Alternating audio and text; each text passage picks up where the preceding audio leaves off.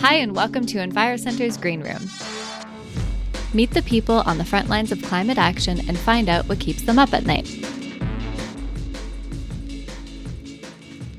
I'm Mandy, and this week we're joined by artist Alex Stewart. Welcome, Alex. Hi.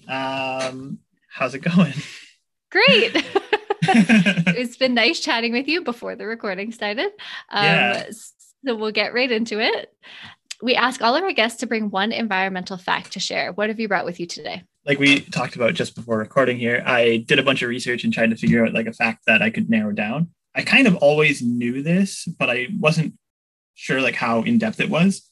And it's like a quarter of all of our medication is like derived from some form of tree. Yeah, so like aspirin is actually made from willow bark, and there's like a couple of like chemotherapy medications that are derived from. So like there's one like called Taxol, which is derived from a yew tree, and that's just something that I found really interesting because I didn't know that that was like I always knew that like plants and medicine went hand in hand. But I didn't know to the extent that it was or how mainstream a lot of them were. Wow, that's really interesting. I had no idea. I would not have known that if you didn't tell me. Yeah, okay, so that was a new one for me. So okay, well, next question then, which is a bit more of a serious one, I guess. What climate problem keeps you up at night? All of them, but outside of that, currently it's I'm putting a lot of my focus and attention on the old growth logging here in BC because under 3% of old growth forests are left in BC here, which is quite sad, especially if like no one ever really gets to witness them or enjoy them or anything like that. In doing my research for talking about this, it's depressing to know that the NDP promised to like end old growth logging. But they've actually increased logging by like 43% since they've been in power. So that's really depressing. And hopefully that changes soon. There's been a lot of media attention recently and stuff like that. So hopefully that helps sway what's been going on at least a little bit. Yeah. Wow, that's really sad to hear. It's something that I have not yet experienced. So I would like to, at some point, I would like it to stay there. I mean, for many, many reasons, but I would like to witness it at some point. Yeah, definitely. It's sad when you think about how few spots that are, you know, thousands and thousands of years old, like trees that are thousands of years old are just being logged and destroyed. And it's kind of depressing. Terrible. Yeah. That's really terrible. Okay. Well, moving on to maybe a more positive outlook, but also keeping that in mind, of course, what is the solution? I mean, sadly, the solutions are already in place. Like there is sustainable logging practices out there. There's a company called Wildwood that is like built their platform on ecoforestry, which is like a really sustainable. I am not the most educated person on this, obviously. There's a lot more I could learn, but they do they're like a sustainable old growth logging forest is the best way that I can describe them. And everything's done and regrows quicker than everything else because the forest is healthy. They're more resistant to disease because it's not freshly planted things. It's all things that come from the old growth trees that are still standing, that are seeding around them. And the options are there. It just needs to be handled in a way where greed is less at the forefront. Because I think that's the main reason is people want old growth trees because of how the wood looks. And I think it's just something that we should have pivoted away from a long time ago, but it's people being stuck in their old ways and not changing. There's like so many more sustainable options out there, especially for building and wood alternatives and everything like that. So yeah, we talk a lot about that, how there needs to just be like a cultural shift away from the things that we used to do towards things that are, better for the planet, more sustainable. Yeah, like there's building. So I do work for because I'm a painter and I'm multifaceted on everything that I do. And one of the things that I've always done is figured out a way where I can do the work that is meaningful to me, but I also am a rational human being and need to sustain my life in some manner.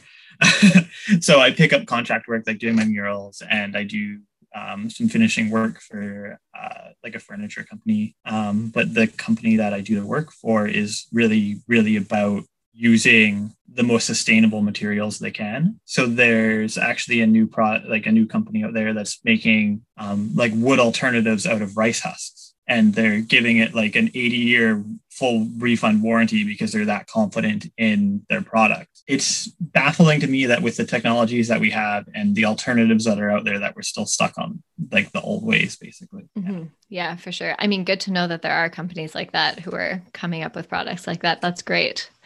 Mm-hmm. So what do you think is in the way? Legislation.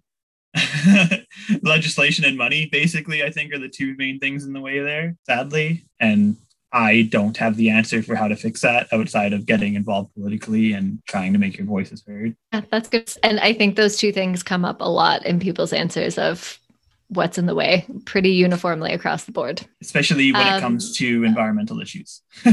For sure. Yes.